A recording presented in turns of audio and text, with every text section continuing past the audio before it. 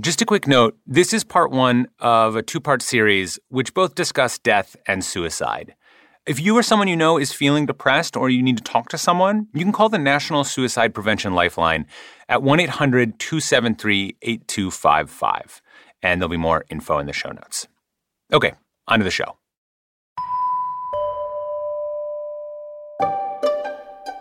Once upon a time, dollhouses weren't playthings. Starting back in the 1600s, the Docken house or miniature house wasn't meant for kids. Instead, it was a kind of ostentatious display of wealth and the pastime of very wealthy women. It was a big deal. Before television and the internet, people had time on their hands. The houses were handcrafted by the best artisans. Each tiny chair could take as long as a real one to make. And in an upscale part of Chicago, in 1930, there were once two women, both wealthy socialites, and these two women were both grand masters of creating beautiful, immaculate dollhouses. One of the women was Narcissa Niblack Thorne. Narcissa Thorne did a series of really beautiful miniatures, ballrooms, grand hallways, foyers. Meanwhile, her neighbor Frances Glessner Lee was also making her own incredibly detailed miniatures. She did a miniature of the entire Chicago Symphony Orchestra. Wow. It's mind-boggling. But along the way, something changed for Frances Glessner Lee. While her neighbor continued to make beautiful living rooms and foyers, Frances began to create a collection of miniature scenes unlike any other in the world. Collection of 18 dioramas, exquisitely detailed, furnished, and they all feature little dolls representing dead people. I'm Dylan Thuras, and this is Atlas Obscura, your guide to the world's strange, incredible, and wondrous places. This is part one of a two-part series, and today we're visiting the office of the Chief Medical Examiner in Baltimore, Maryland, home to those 18 macabre miniatures. Together, they're known as the nutshell studies of unexplained death, tiny dollhouses which had a huge impact on the field of criminal investigation. And we'll hear the story of Frances Glessner Lee, the incredible woman who made them. She is the mother of forensic science and popular culture, yet people don't know who she is. That's after this.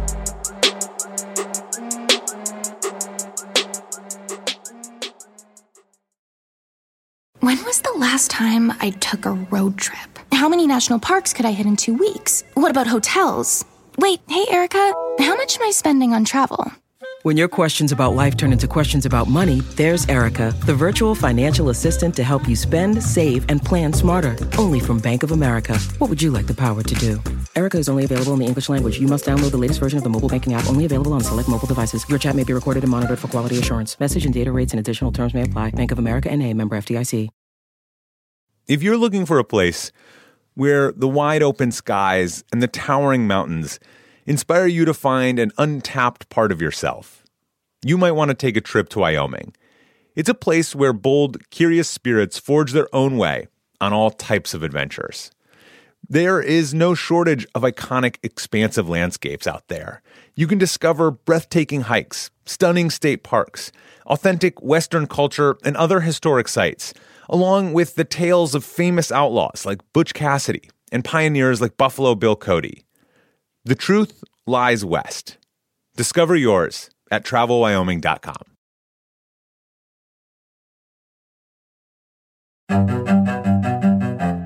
My name is Bruce Goldfarb. I am the Executive Assistant to the Chief Medical Examiner for the state of Maryland. So why would someone end up there? What is the circumstance where a body ends up in your building?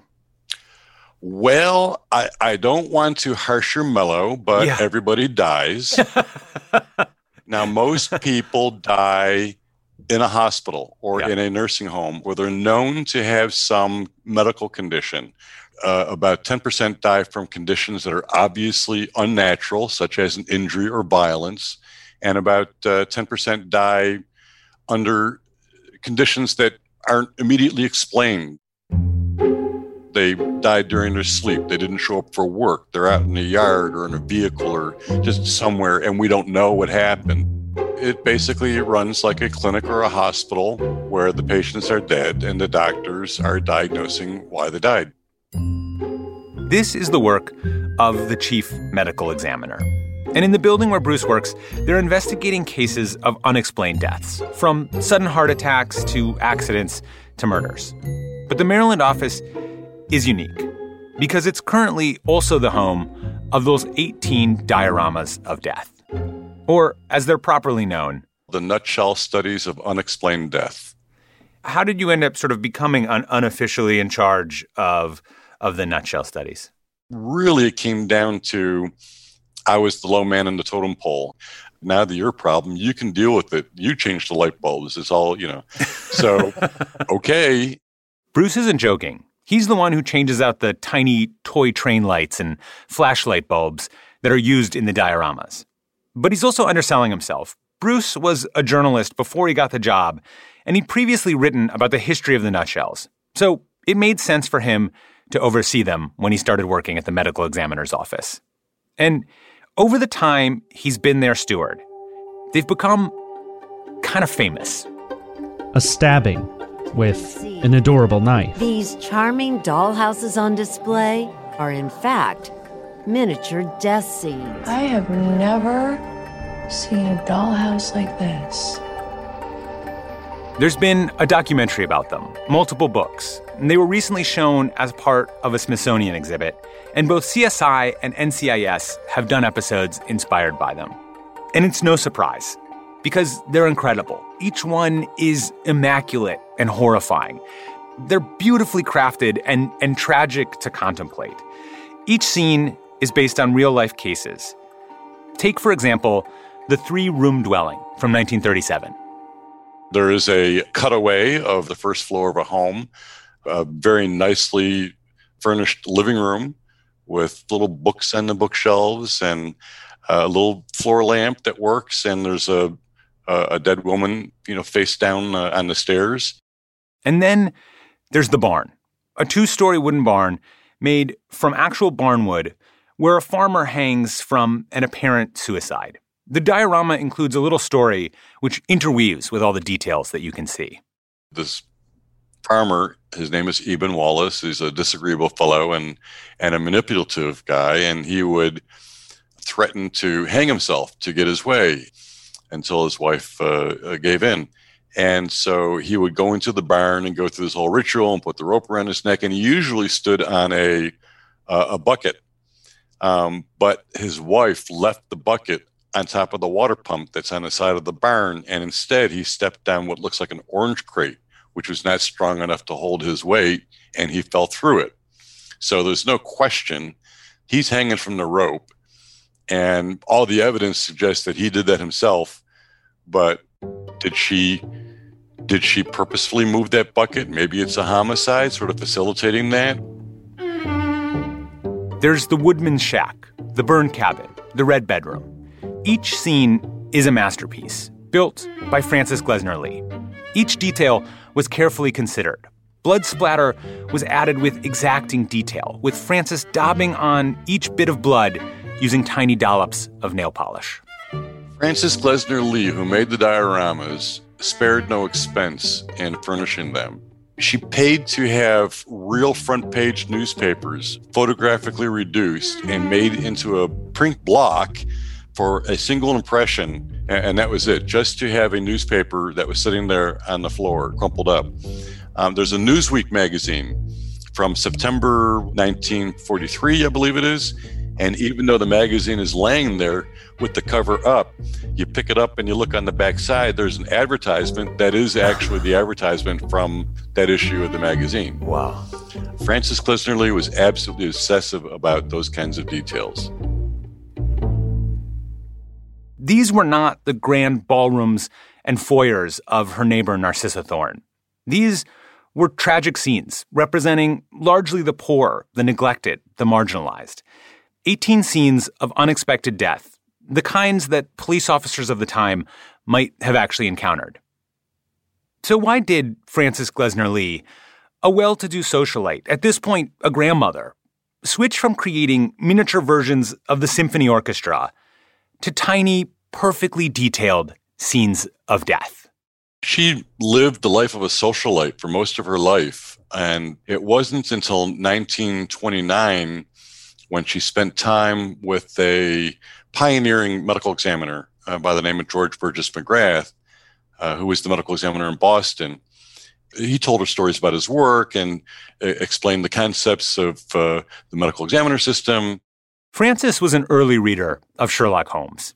And after talking to George McGrath, she was surprised to learn that in reality, the field of what we would call forensic investigation didn't really exist. Before 1945, homicide detectives, police officers had no training in forensic science. So they would put the fingers through bullet holes in clothing and move the body and these sorts of things.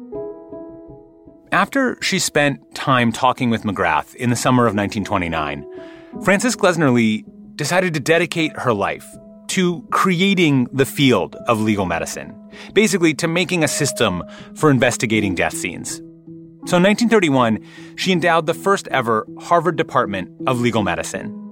In 1945, she established an endowment in McGrath's memory to create the Harvard Associates in Police Science. And everything that she did was in her last decades of life. Wow. Even the nutshells of Unexplained Death, Frances didn't start working on those until she was well into her 60s. She made them because she knew that they would have a purpose. Blending her old hobby with her new mission, she created these 18 dioramas not as dollhouses, but as tools, meant to teach people looking at scenes of death and tragedy how to actually see them. It would have been great to take the whole class to a real crime scene, but you can't do that. And you can't always count on a scene when you need it, so it was the next best thing was to make little reproductions, little miniature crime scenes.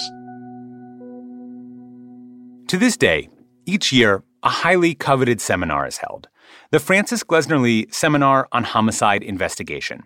And it's done just as it was when it began in 1945. The students, who are all generally homicide detectives, are given a flashlight and a magnifying glass and told to examine the dioramas to try and identify all the details that matter. They spend as much time looking at these dioramas as pretty much as they do as a real crime scene. Some of them spend hours. The dioramas are based on amalgamations of real cases, and there is a folder with those original cases kept under lock and key in the Maryland Medical Examiner's office. But these seminars aren't about solving the nutshells. They're about learning how to look. It really is about observing things that may be significant. You have to recognize evidence so you can preserve it, so you can process it correctly, so you can interpret it correctly. CSI in New York, CSI Miami, NCIS New Orleans. At this point, it feels like every city has its own crime scene procedural.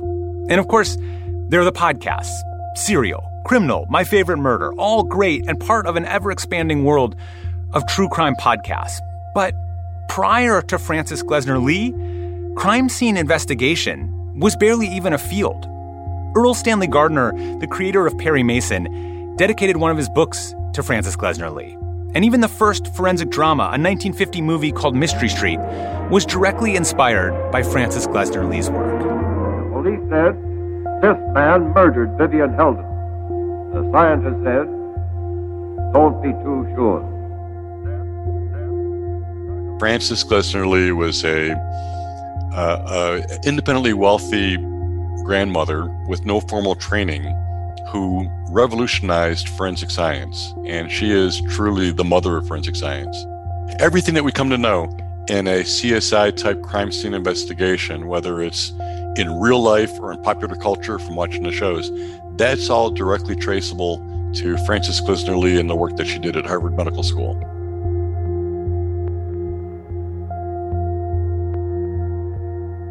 The nutshell studies of Unexplained Death may be the most visible part of Frances Glessner Lee's legacy, but they're only a small part of it, because her fight for creating a system of legal medicine where determining the cause of death is done by trained professionals is still very much underway.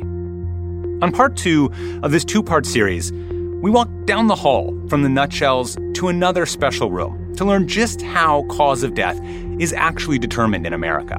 On part 2, we go from miniature recreations to full-scale reenactments. Yeah, I like saying that the Scarpetta House is the most violent room in Baltimore. And I get to try my hand at being a corpse. And did she say to you, do you want to be a dead body? Yeah, basically. She was like, I have this really cool opportunity for you.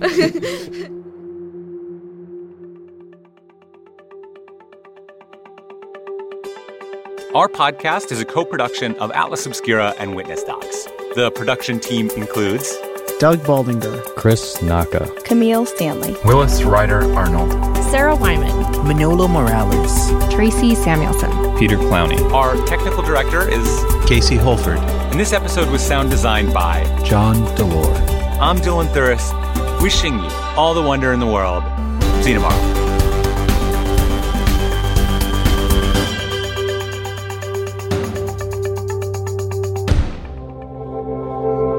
Witness Docs from Stitcher.